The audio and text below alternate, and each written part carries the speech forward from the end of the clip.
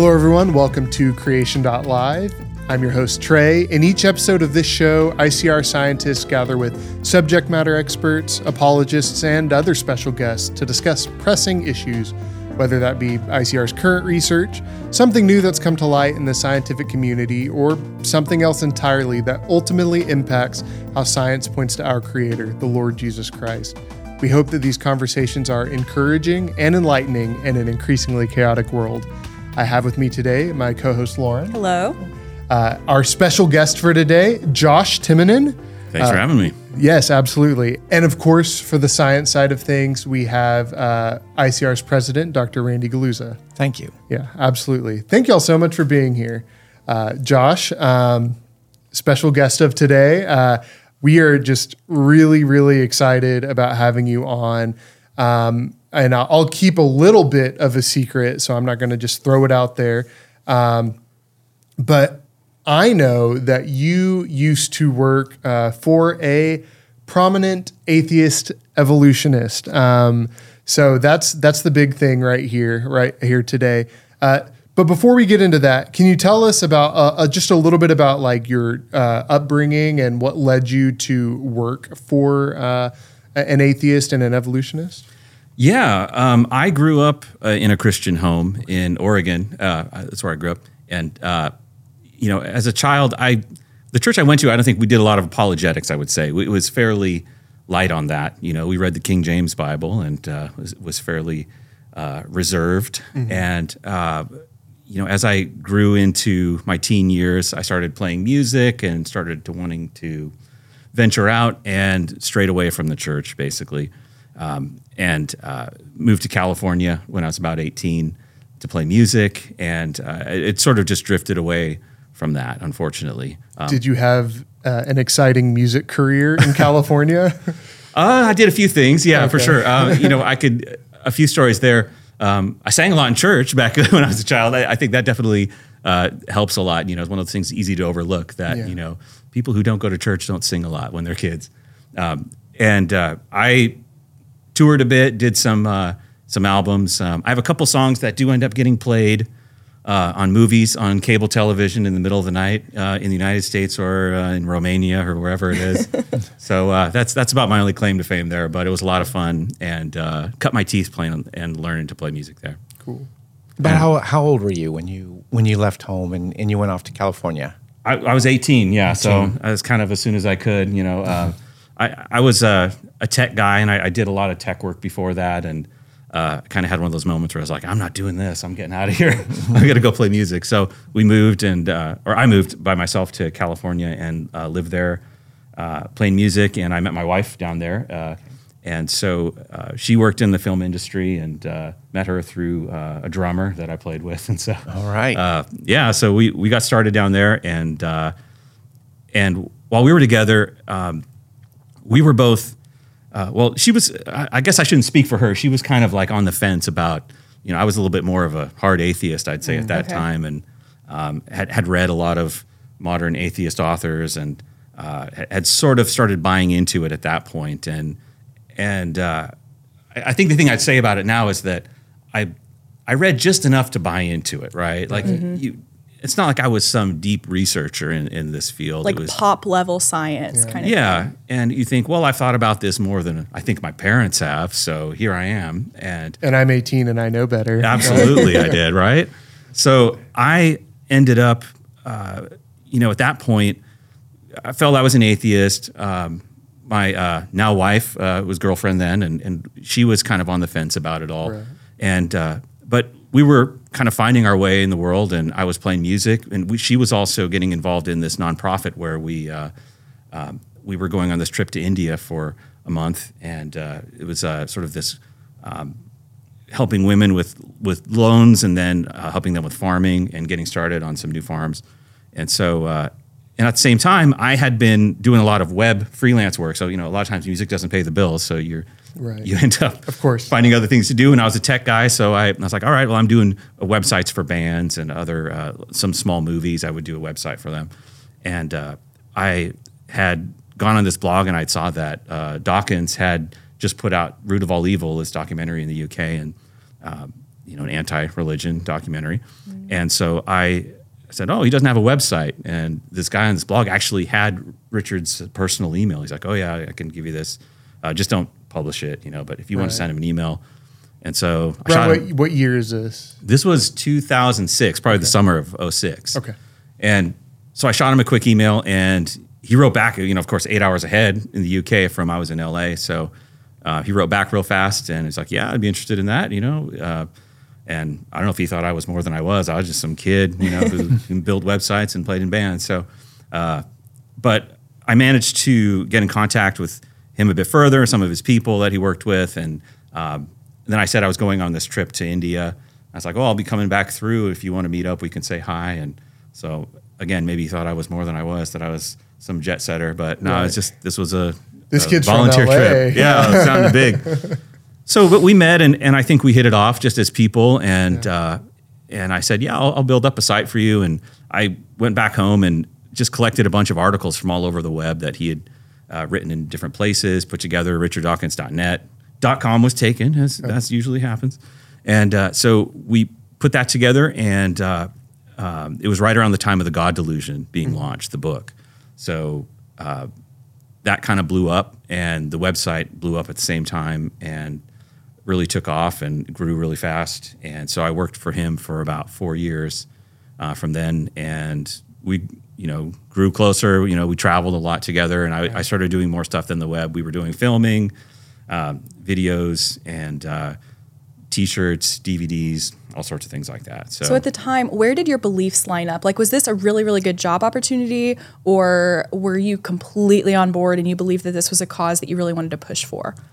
I was pretty on board with it as a cause. I was thinking, I should say, I think back then, and I think this is for a lot of atheists, maybe I speak somewhat for them. I should just speak for myself.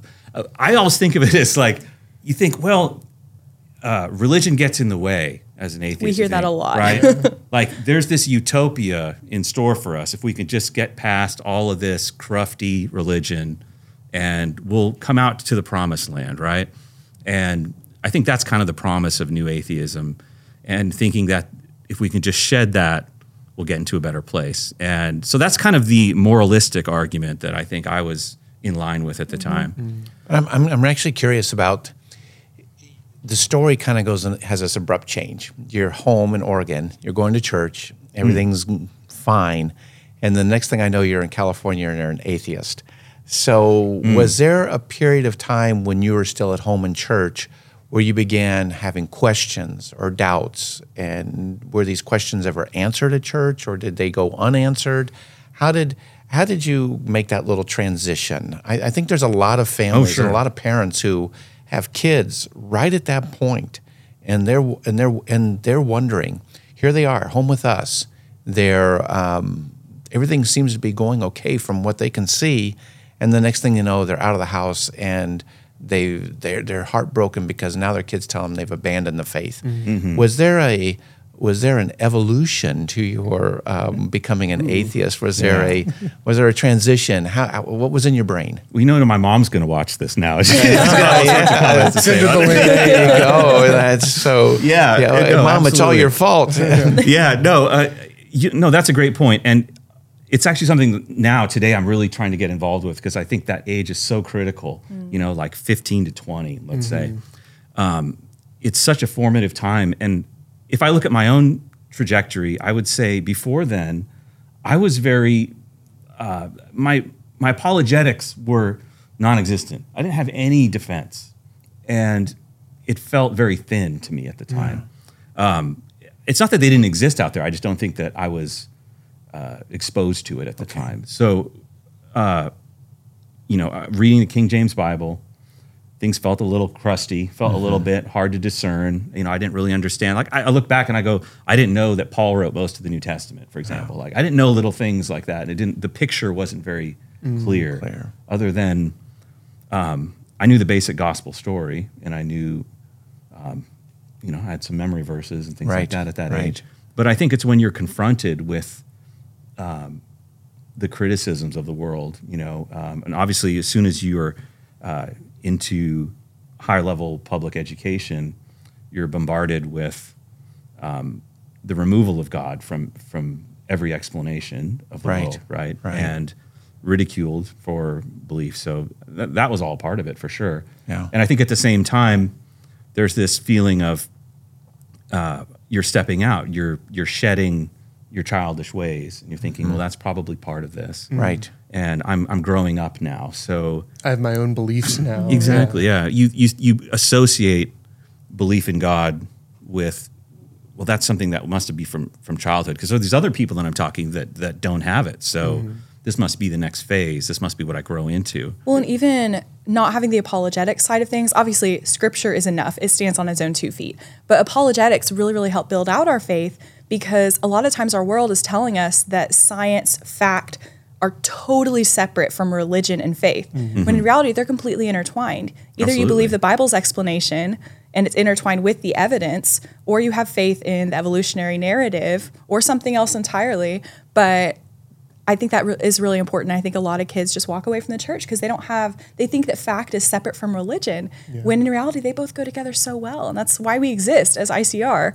Yeah. And that's so cool that was important in your story as well. And that foundation truly, like, as someone who is online frequently, I see lots of arguments from atheists and non-believers, and there's this idea, they'll be like, did you know that the Bible says this? And they will completely misrepresent. So if you don't really know, like if you don't know what the Bible says, and you just have like this kind of vague knowledge, or like you said, a couple of sporadic memory verses, you take things out of context. You take things out of context, or you just don't understand it in its entirety. And then when you encounter so many people who are so against it, it's very easy to be like, well, maybe I don't know. And you know what? They sound really smart, and sure, I'll go with that kind of thing. Yeah. And I think that's this is a really good point to camp on for just a moment, because nobody wants to lay a blame or do anything like this, because we live in a culture where that's like one of the worst sins in the world, is to be judgmental and lay a blame on something. But on the other hand, as a physician, if there's a problem, I want to know the problem and I want to implement some kind of corrective action.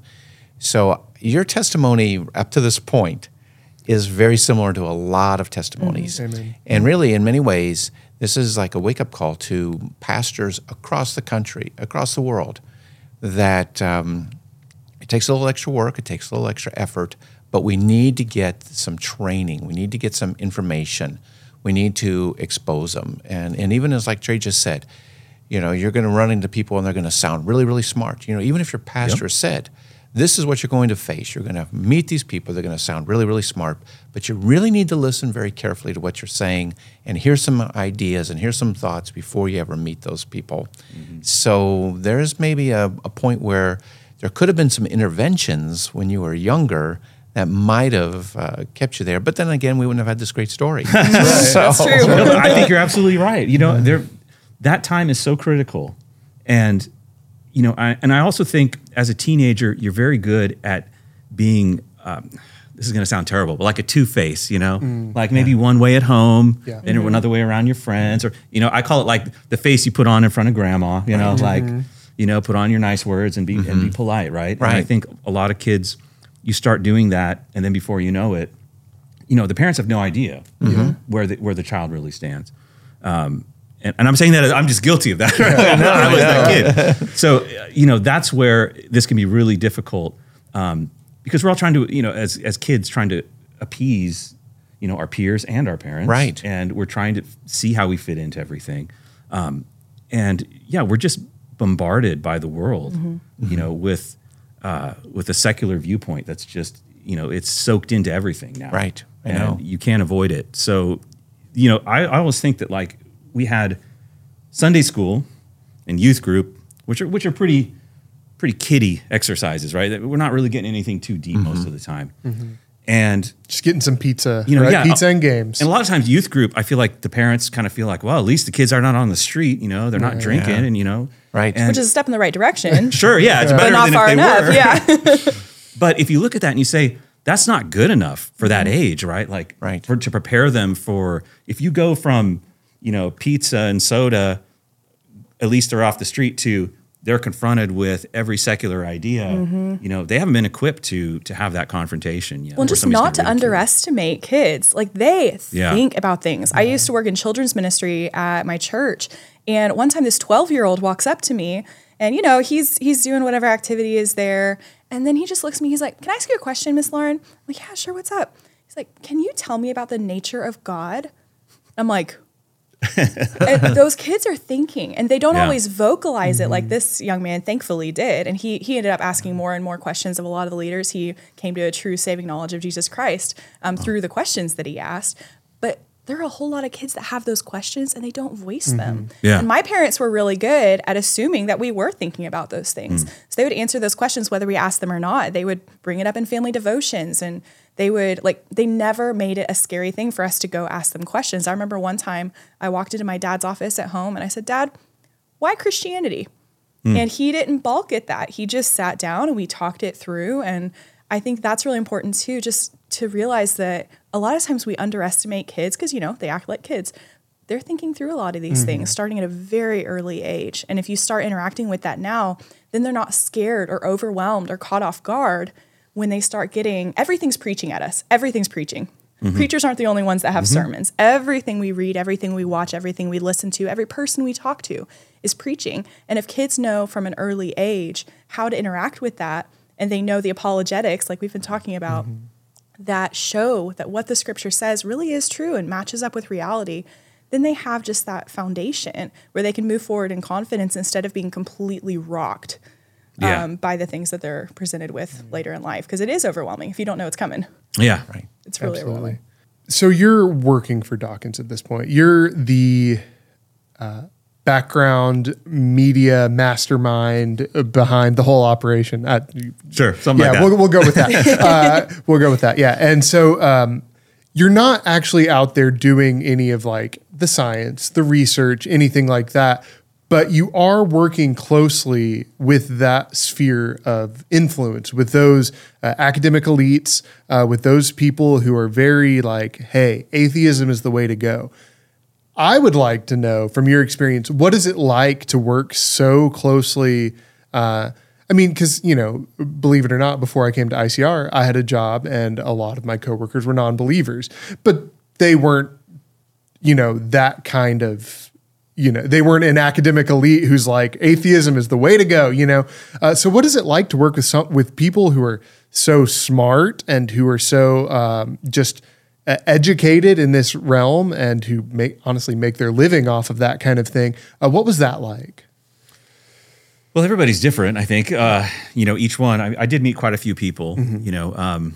Richard obviously is his own person, but he's a very intelligent person. He's a very he's somebody who still can see the beauty in nature, and he's very poetic in the way he writes and speaks. And I think that's what has drawn his audience.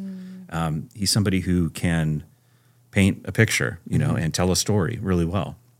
So I think that's done him really well in his career. Other people like Sam Harris, different kind of character. He's a little bit more dry and direct. Not as engaging. Yeah, but still actually a very nice guy in person. Other guys like Christopher Hitchens was just a character and sort of this crazy, larger than life guy. Was just somebody, everybody just was kind of, especially in the atheist world, super fans of him, I think. And he kind of lived that life, unfortunately, to his detriment. But a lot of them, the ones who, everybody kind of has their own little weird quirk, I think, to them, in that space. There's, I don't want to say a narrow band of intelligence, because that would imply that they're not fully intelligent, but there's definitely a higher band of intelligence, for their chosen field where they've stuck with. And a lot of times maybe other things are less developed in how they interact with the world or, certain things. Christopher Hitchens, for example, refused to use email or have me send him a video link or something. He wouldn't use tech. So there's some funny little quirks with people sometimes that you think, well, you're a smart guy. I've read some of your books, He's like, don't send me an email. Just give me the DVD, things like that, which are just kind of funny that they're just different kind of people. Are there any common threads? So you have Hitchens, you've got Dawkins, you've got Sam Harris. You said they all have their little their little quirks and things just like all of us do.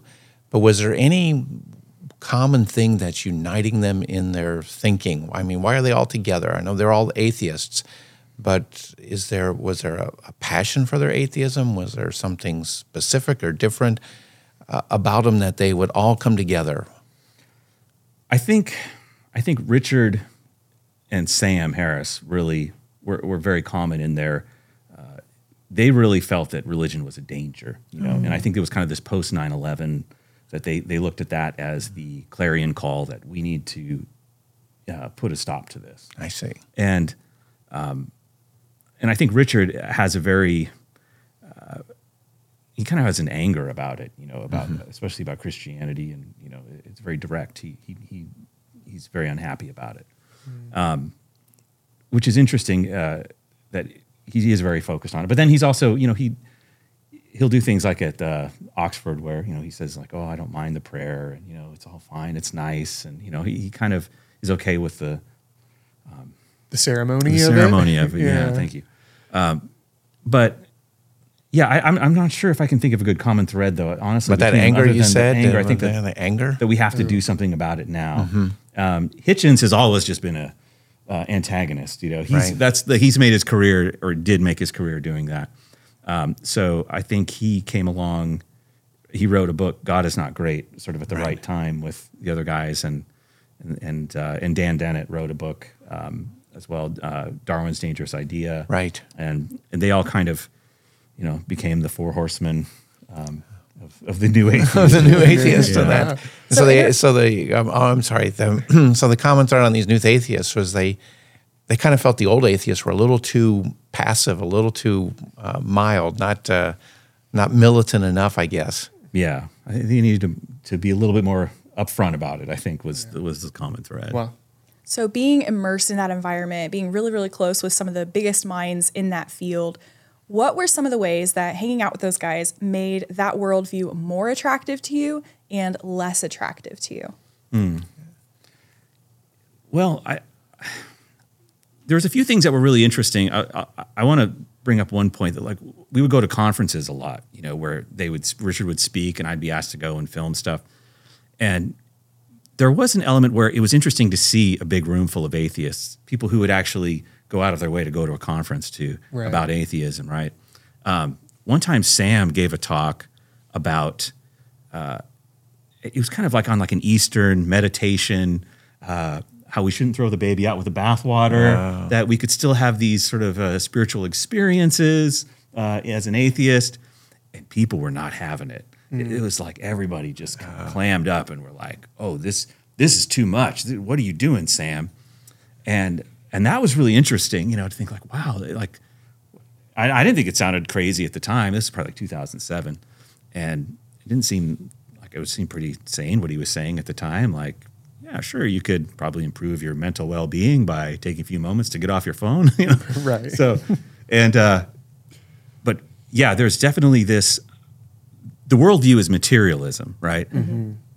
There's everything else is out of bounds, and I think that's what really defines that space of atheism and people who are willing to go to a conference on atheism. So if you insinuate any sort of spirituality, then you're an outlier in that realm. Yeah. Yeah. Okay. And that was kind of eye-opening, I think, for me. There was kind of this weird thing about being very close to these guys where I think for a lot of people they were celebrities, and I did know Richard from his books. I read a good chunk of them, I think almost all of them, before I met him. But it was kind of a weird celebrity environment, which also was kind of odd to be a part of. And I guess now more so you see it everywhere. There's all sorts of little pockets on the internet, right? Of people who have their own little ecosystems of popularity, and so after a while, I kind of felt like, oh, I'm in one of those pockets. I can see that, and I'm kind of working in this little space, and which can be odd. Yeah. Was it positive? Like, did it feel good to be like, oh, I'm with these important men? Yeah, at some level, sure. Yeah, you felt like it was, it was fun to go places and travel, and we got to go to Galapagos and film a bunch of stuff there. That was great.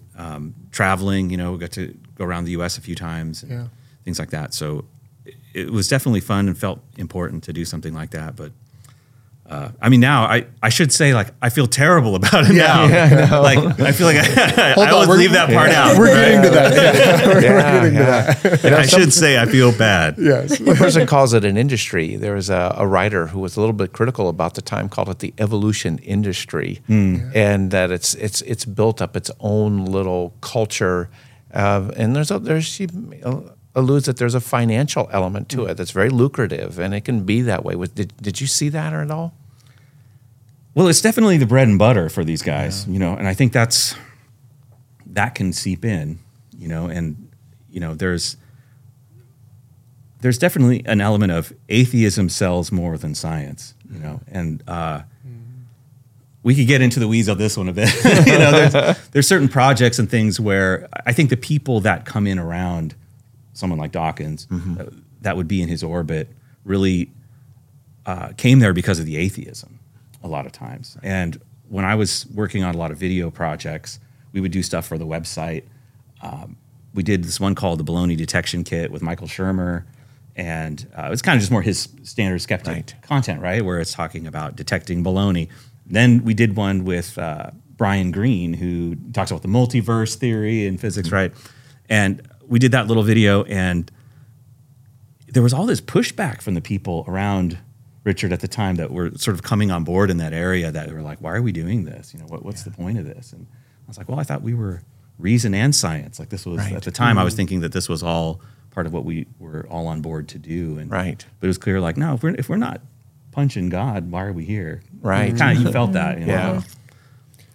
That's hard. So you had one massive shift that we already talked about, where you were in the church and then all of a sudden, boom, you're out and you're an atheist.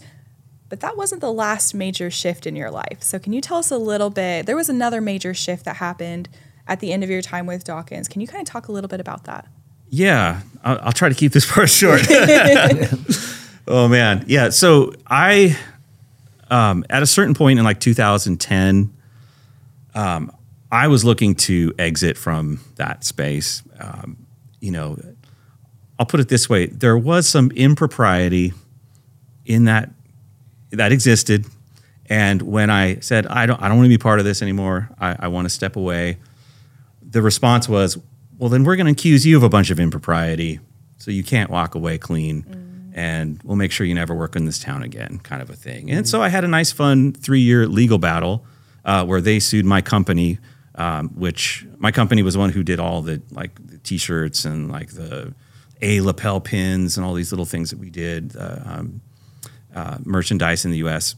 For a lot of his stuff. So he sued my company. We fought it for 3 years. We won. And that was a really painful struggle. And, you know, one of those things where, you know, don't get in a lawsuit. If you can avoid it. It's not fun. Note taken. You know, and we were kind of forced, our hand was forced that we had to fight it. So thankfully we prevailed and everything worked out. You know, I had all the emails to back up that what they were saying was not true.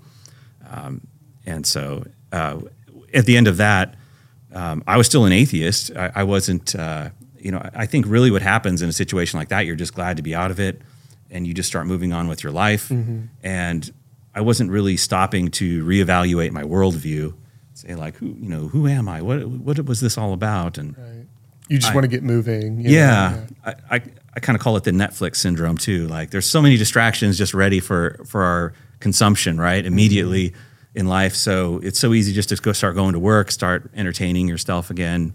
So we don't have to think. Exactly. You just get in the grind, right? And you stop thinking about big questions. I was that way probably for, that was quite a while, you know, from about 2010 to 2020, really. So a lot of life in there too, you know, working as a software engineer. My daughter was born in there. So like the whole bunch of stuff. But then 2020 rolled around, and that was kind of the big shakeup for me, where I lived in Portland, Oregon. I don't know if you guys watch the news. You shouldn't, but you may have. But there was a lot that happened in Portland that year, and we were kind of at the epicenter of a lot of things that happened.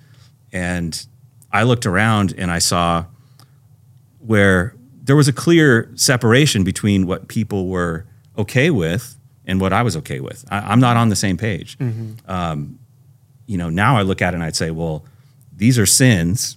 Stealing, looting is a sin. Killing or violence. All these things that were going on in my city were clearly wrong, and people were condoning them or supporting them. People that I thought I knew. I'm like, well, I'm not on the same page as you guys.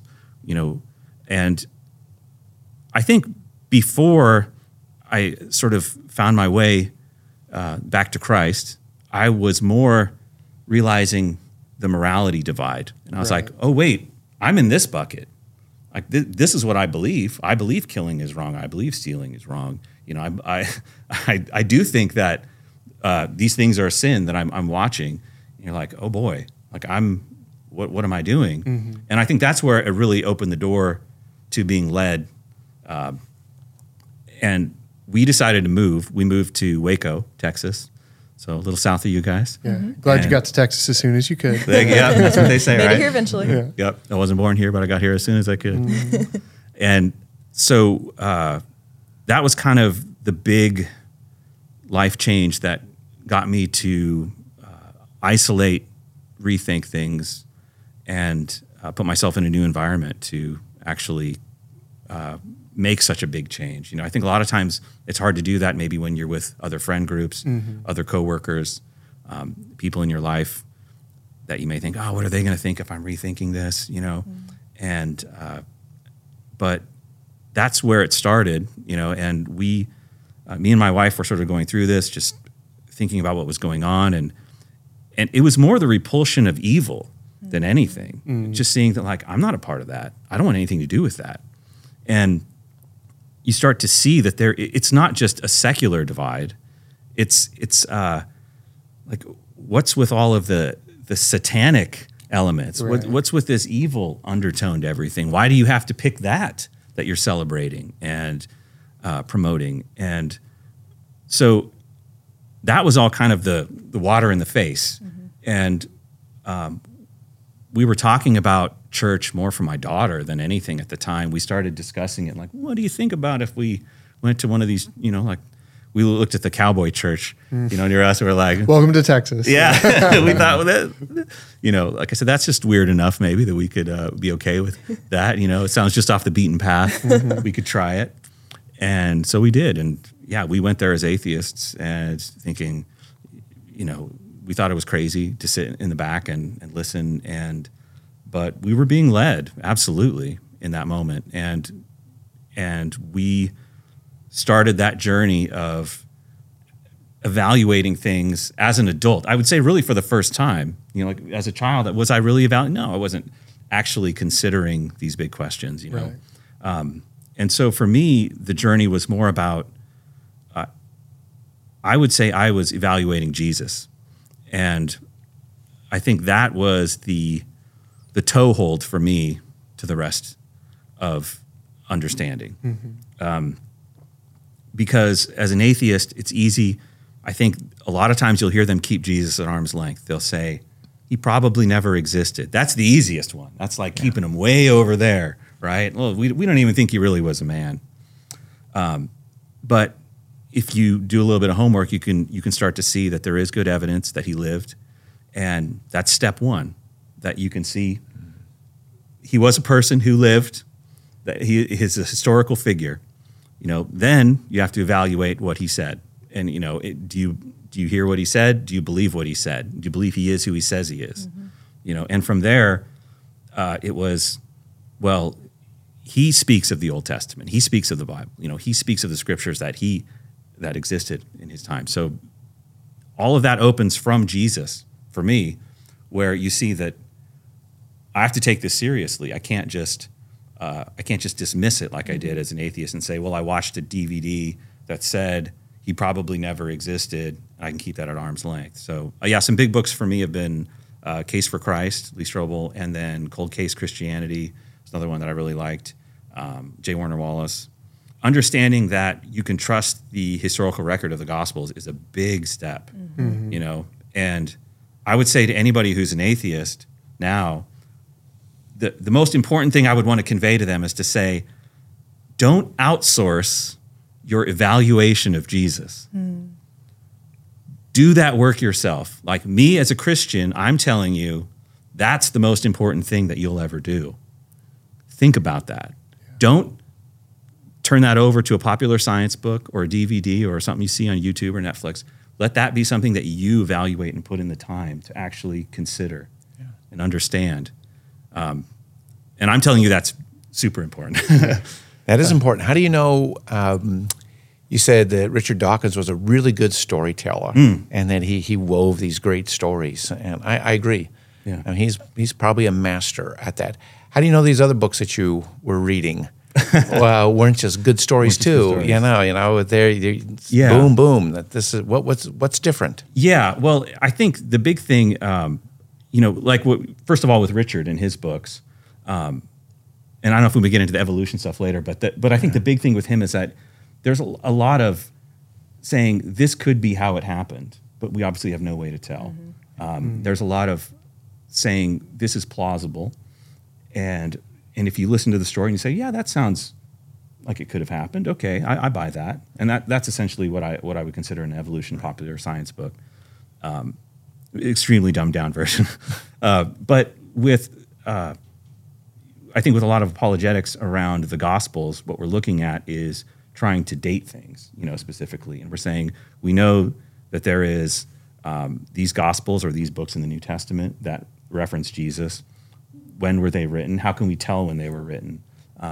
And understanding that they were written very close to the time after Jesus' life is important, because that means that they can't make the argument that it was many hundreds of years later, that these were probably just, made up or had evolved. Stories. Yeah. So I think that's mostly what it is. It's about authenticating the Gospels we have, that everybody knows of in the Bible, and to say that we can trust those as historical accounts. Yeah, that's a good point, because as Lauren said just at the beginning, the stereotype is that you have faith, but scientists have fact. But then when it came time for you to evaluate it, it looked like a lot of Dawkins's books were based on faith, and the books you're reading on, they're looking at historical records. They're looking at facts, and the facts in the science and the history, it sounds like were in the books you're reading. Yeah. Exactly. Yeah, I know, it's a little bit of a flip. Yeah. Yeah, and I think we can get into the science side of it, I think, a bit more for sure, because there's so much to talk about with the picture of science. They want to paint it as one single picture, but there's clearly two big spheres. There's the laboratory science and then the historical science.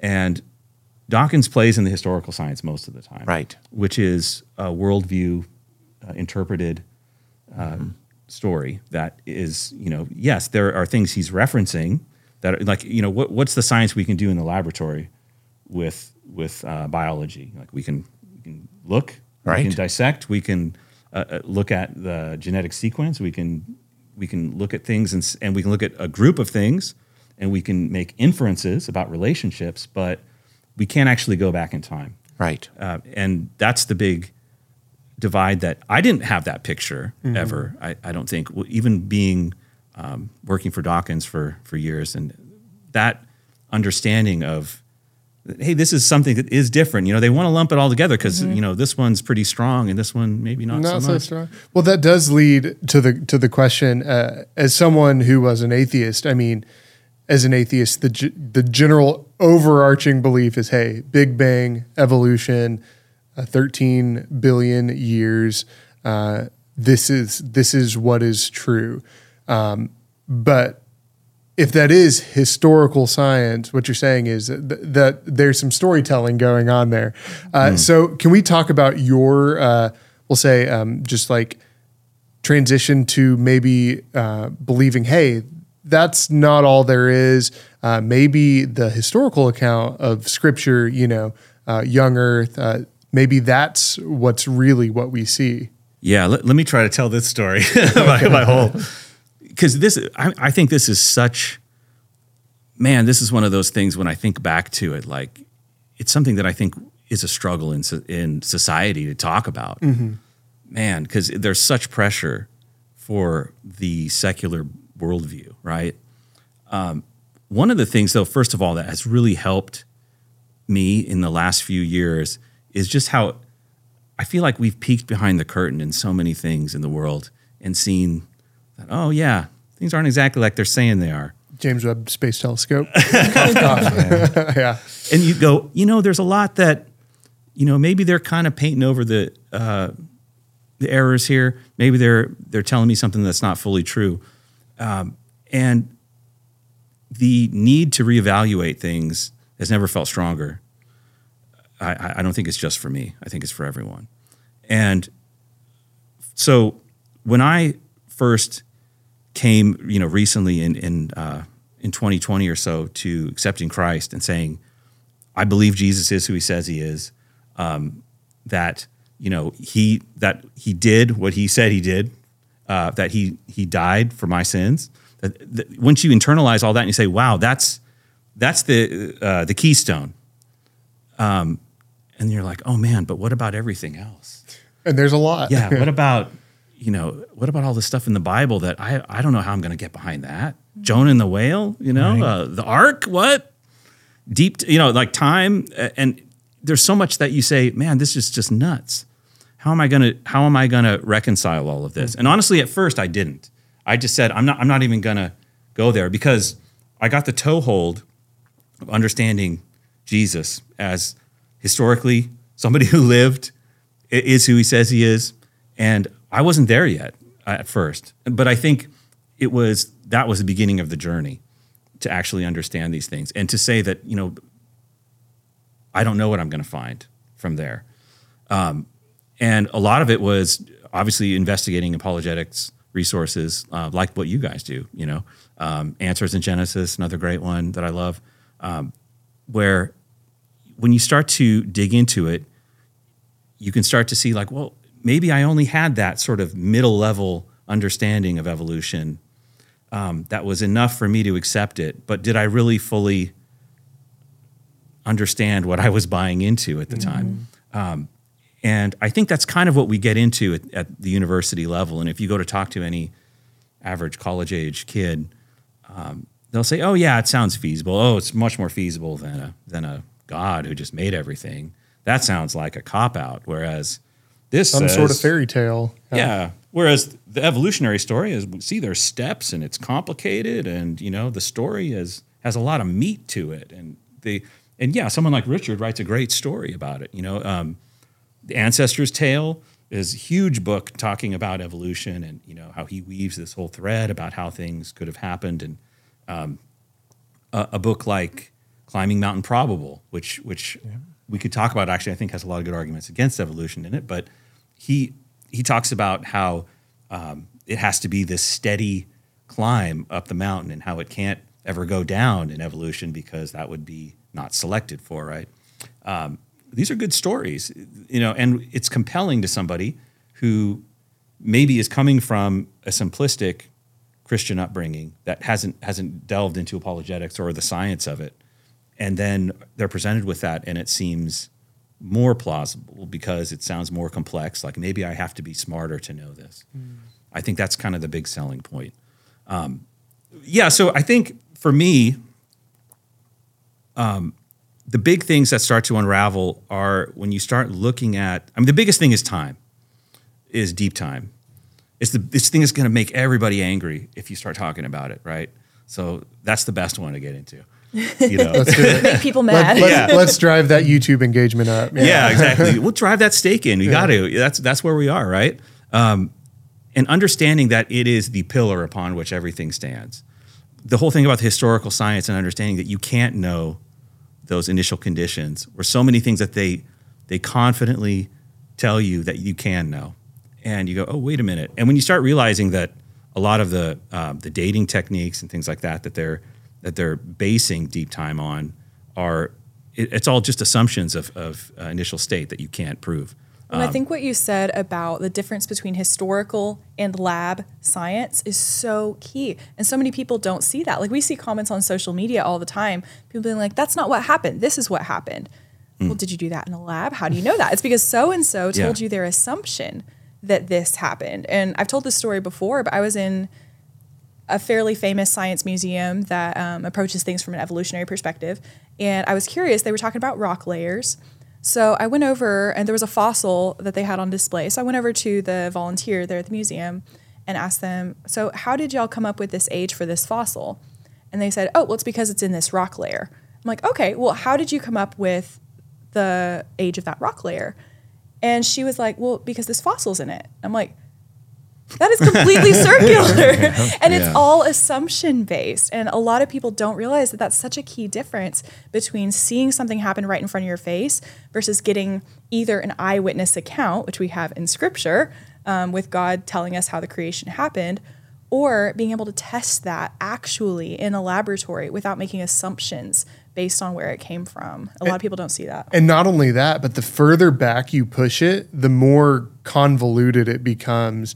I mean, maybe this is just me, but I have trouble comprehending even just like 150 years. Like to imagine like that is birth and death and then some, like that is several generations. And maybe that just speaks to my limited ability to comprehend. But when you start throwing out like, okay, now millions of years, okay, that's really complicated. That's a really long time ago. Oh no, wait, now multiple billions of years. So the further back you push it, it's almost like easier to say like, hey, this happened. And it's like, well, it's billions of years ago. I don't understand that, but they're smart. They must. Yeah. Yeah. The big thing is that they need the deep time for extremely improbable events, right? And they need a lot of them to accumulate. So that's the game.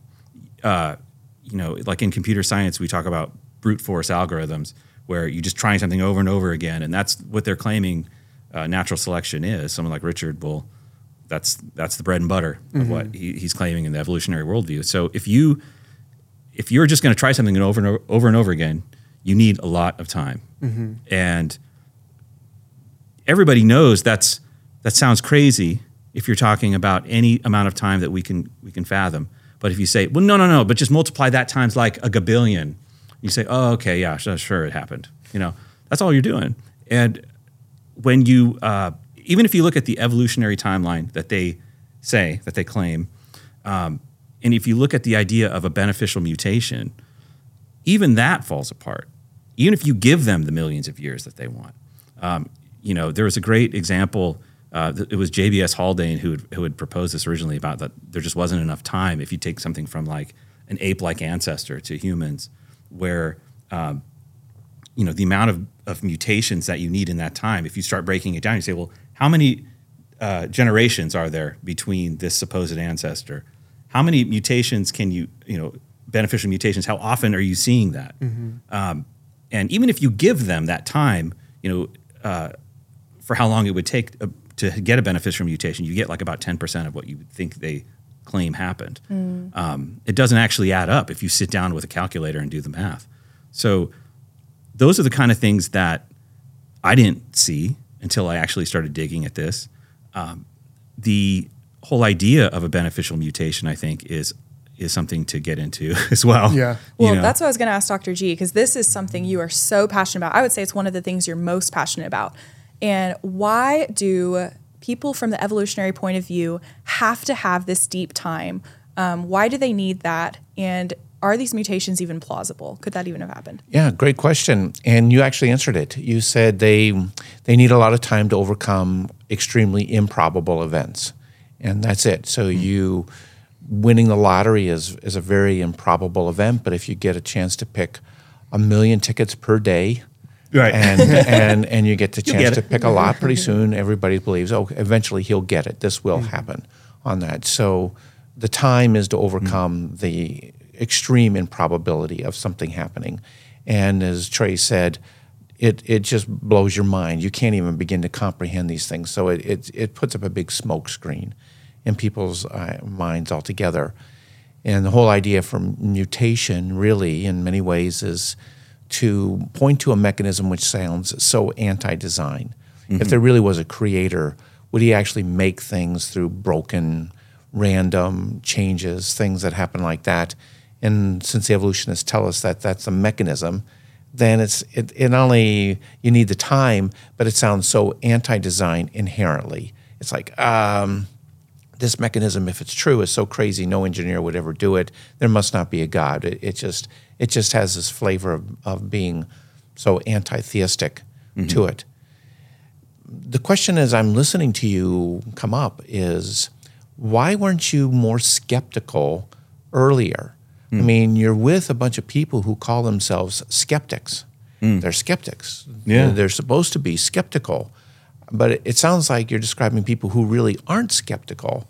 At least they're not skeptical of their skepticism on that. They're skeptical of Christianity, but they're not that skeptical about really asking hard questions and really probing. They seem to have fallen into a rut where they're quite comfortable with this atheistic view, and it didn't sound like you were at that time even questioning it. It took something, this change of coming to Christ, which opened your mind to make you start asking the questions. Why weren't you asking questions earlier? That's good. No, I think the big thing is who you trust to listen to in those times. You know, when I think back to time working for Richard, I think of someone like Ken Ham. Like, oh man, he was the big idiot. Like, we knew he was the dumbest idiot on the planet, right? That guy, would you listen to him for a minute? No, of course not. He's a lunatic.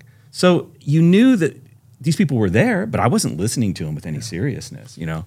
I wasn't present at that time, so nobody was labeling me, fortunately. But you would have been, right? Yeah. We would have said, yeah, that guy, lunatic. No. So that's where you're at those times. I think you don't even open yourself to that. And you say you are. You say, well, I'm skeptical. You know, I'm open-minded. You're open-minded, yeah. But I think the thing that I notice is that those really strong Christian voices, like Ken Ham, you know, I think of, and Ray Comfort too. You know, he was one that Richard really ridiculed and went into him. And it's like, well, yeah, because those are the ones I think he felt were a threat in a way. That, you know, somebody who actually was out there preaching the gospel. Right. You know, he's not afraid of some deist Anglican who wants to have a discussion, you know, right. You know, maybe about the fine tuning of the constants, you know, right. It's like, yeah, he'll do that. That's like, you know, pickleball, you know, right. So he's not worried about that. So yeah, I mean, look, I should have been more skeptical. So you just laughed them off. Yeah, so you laughed off these guys, and really a non-scientific approach. You just marginalized them without really considering what they were saying in some ways, and so. What you're pointing out is the crowd you were hanging out with at that time really aren't engaging their brain. They're really not looking at all the issues very, very seriously for themselves, and they've slipped into their own like faith or religion in some ways. Yeah. I mean, that's something that to realize that you haven't been as skeptical as you claimed you were. I mean, I think it's very easy for us to fall into group scenarios, you know, and to not look at things objectively. You know, it's very easy to. I mean, look, there's a lot of hero worship in that space. There's a lot of someone might be listening to you right now. What would you say to them? I mean, if they're listening to this podcast right now and they're thinking, hey, I can identify with where he is. What would you say? Yeah, I mean, I would say don't let somebody ridicule a voice out there. You know, don't let them close off that door for you just because somebody says, oh, they're so far beneath consideration. Yeah. I think that's what ends up happening. You know, it's the ridicule and the slander. Say, no, if somebody's doing that to another voice, that's probably where you should be looking and seeing what they're actually saying. And if it's nonsense, you'll figure it out pretty fast. Yeah. But at least give it an honest try. Give it a shot, yeah. Give it a fair shake. And when we talk about religions, you know, as sort of a big group, not just Christianity, and people say, oh, that's a religion. We use that phrase a lot with sort of a cult behavior or group behavior. There are certainly a lot of human group behaviors that can come into any religion, but they can come into any kind of group. Mm-hmm. And a group like atheism and sort of its following, it's not that it's a religion, it is just a group that has all of those same tendencies where people follow leaders, put people on pedestals, and and shut off their brain sometime. Well, and it's interesting because that does describe a religion. Yeah. And I know Dr. Galuzza has talked to us a lot about how atheism, evolutionary theory, all of those things, they aren't anti-religion. They like to say that they are. They're just replacing one religion or many religions with a different religion. Instead of a person, their God is nature, and that's what's making everything happen in our universe. That's the definition of worshiping a God, is saying this thing or this being or this entity is doing all this stuff. And I appreciate, even just working here at ICR, I have personally gotten to learn a lot more about, I did fall into, even though I was raised in a Christian home and my parents were very proactive in telling us the differences between creation and evolution and how the evidence falls with creationism. At the same time, I had to wrestle with that too, because you get preached at all the time from the culture that science is non-religious. It's completely unbiased. That's just not the case. It's another religion. Yeah, it is. It is. And Without a not doubt. only that, like nature worship has been a thing forever. For a long time. Forever. This is nothing new. It's just taken a new, more scientific, if you will, form. It's got new trappings, new Better robes, whatever, storytelling. better storytelling, but it's still the same thing. Yeah. So Yeah, the other thing I would say to somebody who is in the atheist world, I would say, I think the way you need to see what your worldview is based on is materialism. That's really the box that you have said, I can't let anything come outside of this box. That all of my explanations, all of my understandings have to be in this space. And realize that's what you've done. And that's not skepticism. No, you've eliminated anything that goes outside of that and are unwilling to consider those things. You are being closed-minded to anything that is not materialism. Step back and think for a second, get away from the TV and your phone and think about your human experience. Think about your consciousness and realize there's plenty more than materialism. Even as an atheist, you should be able to see the wonder of your own existence and your mind, that this is not something to take for granted. And it's so easy to do when you just go through the motions every day. Step back, go, wow, there is more than materialism. Like I'm sitting here in my room thinking about something.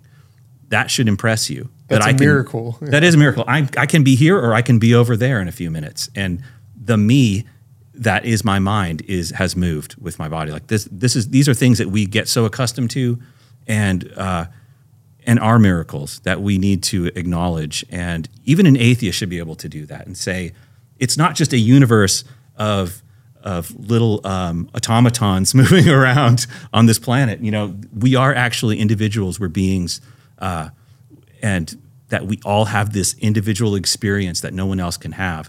C.S. Lewis said something funny about it. Like he goes, I don't know what it's like to be a rock, but I do know what it's like to be a human, you know, to be a person. And that you can't take that away from you. They can't take that away from you. It's such an amazing thing. Even as a materialist, you should still have that in your mind that this is something special. What are your thoughts, Dr. G? I know you have some. Well, yeah, I've spoken to a lot of people that were in your shoes in the past, and you can ask them questions, and many times they'll say, well, we don't have an answer on that, but we're making good progress to getting an answer towards those things. And I suspect Richard Dawkins has those same answers. We don't know yet, but we're making good progress. Yeah. And they give you the feeling that the answer is just around the corner. It's coming, and then you'll get your answer. And after I have about 5 or 6 of these, and they're all waiting and waiting, I usually ask them, well, how long are you going to wait to get these answers? Are you going to go to your grave hoping against hope that you're going to get answers to some of these questions, origin of life and so on and so forth? Yeah. How did you deal with those kinds of things? Well, I think back then I would always approach those as like, well, that's the smart thing to say. That's the thing where the intelligent guy says, we're going to withhold judgment. It's okay that we don't know, right? And I think Very that's political. Yeah. And it's a way to not have an answer, but still feel like, it's like a piece of humility. Like I don't know, therefore I'm allowing that just to be not known right now. It's also just like kicking the can just a little further down the road. Also, Maintaining control. yeah, I don't have that answer. And even if I don't, someone else may figure it out. And if they don't, that's okay too. Yeah. So it's like, what do we know, right? Well, and it's the whole thing about it has to be in the materialism box for my answer to come through. Right. And something like abiogenesis where, just give it enough time and, enough soup that it's going to happen is the desire, right? And there's no way for us to really say anything more than tell that story. And that's the prevailing story in the secular worldview, right? But it has to be in that box. And they'll say, well, if you want to evoke God, then you're the one who is appealing to something which isn't fair. They'll try to say. And the way I like to flip that on its head is to say, well, I know Jesus lived, died, rose again. That's the really important part for me. And I know that I trust the biblical account because of that. And that's the toehold that I stand with. And then I'm not going to throw that out because you think this could have been, or this could have been the preconditions for this experiment that, all this could have been. I'm not, it's like, that's the part that's rock solid for me. And I'm not going to throw any of that out for a could have or maybe might have. It's like, do you want to stake your eternal destiny on somebody else's assumption of what might be there or might be found eventually? Right. No, I want to stake it on someone who is actually there and can tell me what happened. Yeah. And that's the Lord Jesus Christ. And he tells us in the Bible, I don't want to stake my eternal destiny. And I would ask our viewers and listeners, do you really want to stake your eternal destiny on what somebody else assumes might have been sometime in the past? Yeah, exactly. And it's such a web, isn't it, that they weave about all those little details and so many could-haves or maybe that, we presume that this is what happened, but there's so much of it. It's painted so completely over the secular worldview that at a certain point, people just kind of give up, I think. They say, well, I'm not going to try to dig into all that. Because they hear it all the time. It's tiring. It wears you down. But all it takes is one of those could-haves to not could-have, and then all of a sudden everything falls apart. Because they need the full picture. If you don't have the full picture, then everybody goes, well, the world's clearly designed. It's clearly functioning amazingly. A bird's wing, a baby, all this. And you go, yeah, that's amazing. Oh no, but let me paint this massive big picture with so many different tentacles into so many different things that, and they need it all. They can't have any of it fall apart. The biggest, most complex story, just storytelling. Yeah. But you mentioned one thing in your testimony that was so true of today. You said, recently we've been able to look behind the curtain more and more. The curtain, we look and suddenly you realize, oh, these scientists have an agenda. They're not these objective, follow the facts wherever they lead kind of guys. And trust the science and trust the science. And if you get this, you won't get COVID. If you get this, you do. And you ended up having this divide where they would say, follow the science. And pretty soon you couldn't even tell what the science even was. It was so all over the place that I think a lot of people finally saw that scientists have an agenda. Yeah. They are not these objective seekers of truth, and they're trying to push something as well. Yeah, I think that's the big thing people need to separate in their minds is that there is the scientific method, which is a tool, like a hammer, and then there is the scientific establishment or the industry of science, right? And the scientific establishment is an industry of men just like any other, right? And it still has any of the follies of men that any of the other ones will have. So there's suppression, there's favoritism, pride. Pride. There's or a desire for a certain worldview to be true in science. I think that there's, that's one that's very easy to overlook, right? The desire for no accountability is huge I think in all men, right? Who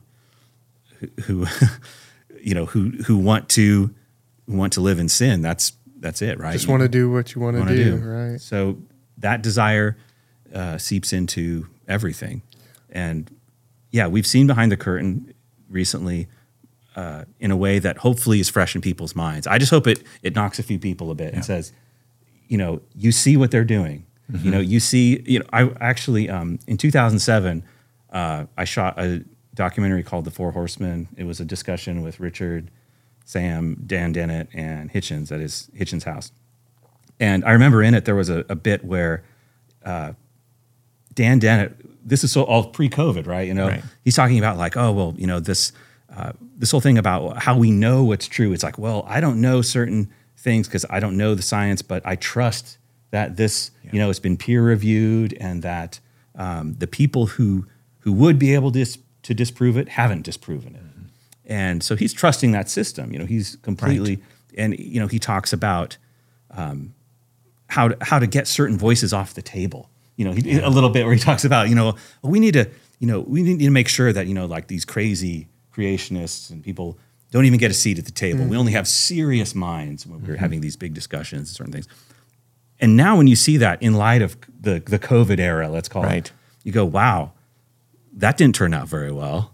Like you kind of got everything you wanted in a way, like where it was just full control of the narrative. And you just see how easily the sins of men can just bleed into anything and just suddenly corrupt how, something like science where, we'd all love to think that it's all just this pure, ivory tower, nothing can touch it. We're all just going to do the right thing. But and the tools that they use to control the narrative, the tools that they use to marginalize dissenting voices and voices that they didn't want to hear, and a narrative that they weren't considering.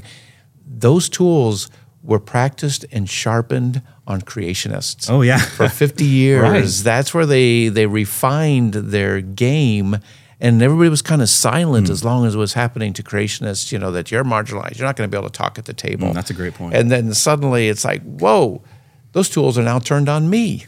Yeah, absolutely. I call it and it's this thing, we should all know instinctively that these things go on behind the scenes, that it's not perfect. They present the perfect facade, and there's stuff going on behind. I call it the Taco Bell drive-through syndrome, right? You just assume everything inside is going okay. We assume everything's going great there, right? But if you step inside, it's not. If you've worked there, if you stepped in there, you go, oof, I don't know. I don't know if you'd eat there. And that's kind of how these institutions are, There are things behind the scenes that we all kind of know are probably happening that, but we kind of just turn a blind eye because we'd all like to think that they're clean and above board. Yeah. So we've talked a lot about where you've been, where you've come from, where you're at now. What are you up to today? For instance, I know you wore this T-shirt on purpose. Bibles and Barbells. I've started. It's a men's group in Waco, Texas, where we do part barbell training and lifting, and then part Bible study. So go to biblesandbarbells.com, and we're looking to start up new groups in other cities and encourage other men to do the same. We've got tools online to help them figure out a place to do it, how to do it, study guide materials, and Bible study materials, things like that. And you can buy a T-shirt too. Spiritual and physical training. Yes, absolutely. We need strong men. If we're going to be ambassadors for Christ, we should look the part. And we're doing too much sitting in this world, I think, in general. So it's good to get up and do some lifting. And, young men, it's just been so great to see how they've responded, the people who I've gotten to come out, Some people just hate getting off the couch. Some people don't want to do it. We don't serve any casseroles with this, so... but no men's breakfast. No men's breakfast. I'll give you an electrolyte and some water and maybe a protein shake, and that's about it. There you go. But it's cool to see you come full circle, because I know you mentioned you felt really bad. You feel like you were kind of part of misleading some of those people when you were working with those guys who believed in evolutionary theory. And yet now you're influencing people for the gospel, for Christ. And that's just really, really sweet to see in all of our lives, how Christ just works that redemption and just completely flips our story around. And instead of bringing glory to ourselves and trying to suck it away from him, instead trying to give that to him as he deserves. So that's really cool to see you come full circle with that. Thanks. Yeah, I mean, that's the thing. I feel terrible about all the things that are still out there, potentially having negative effects on people, especially young people. Unfortunately, they're not on my YouTube channel, these videos that I can't go remove them. Yeah.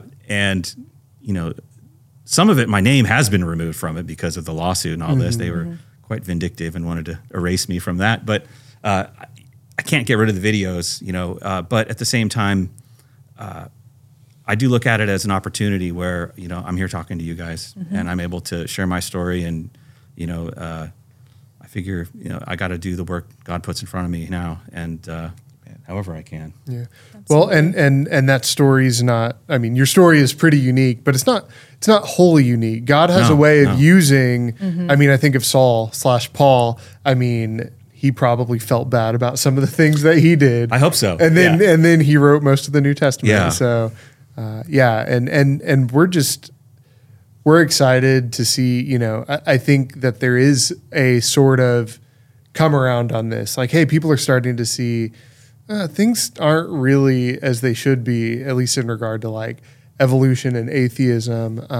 Because I know a lot of people who have just kind of come around and started asking questions at least. They may not be fully there, but at least people who were raised in the church and they're like, they strayed, and they're like, man, that seems to make more sense than what I'm living now, Yeah. And you guys are doing great work with this. I mean, you guys are right on the tip of the spear with this stuff. The other thing we're talking about, suppression of science.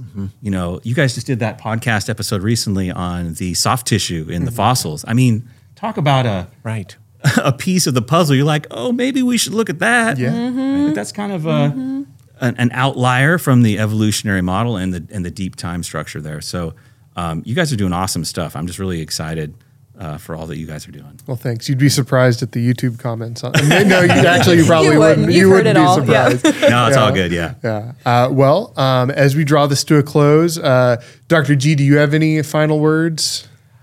Well, first, thanks for coming. It's been a blessing to just get to know you, and you have an interesting story. You have a unique story in many ways. That's what's going to make it engaging for the people to listen to this.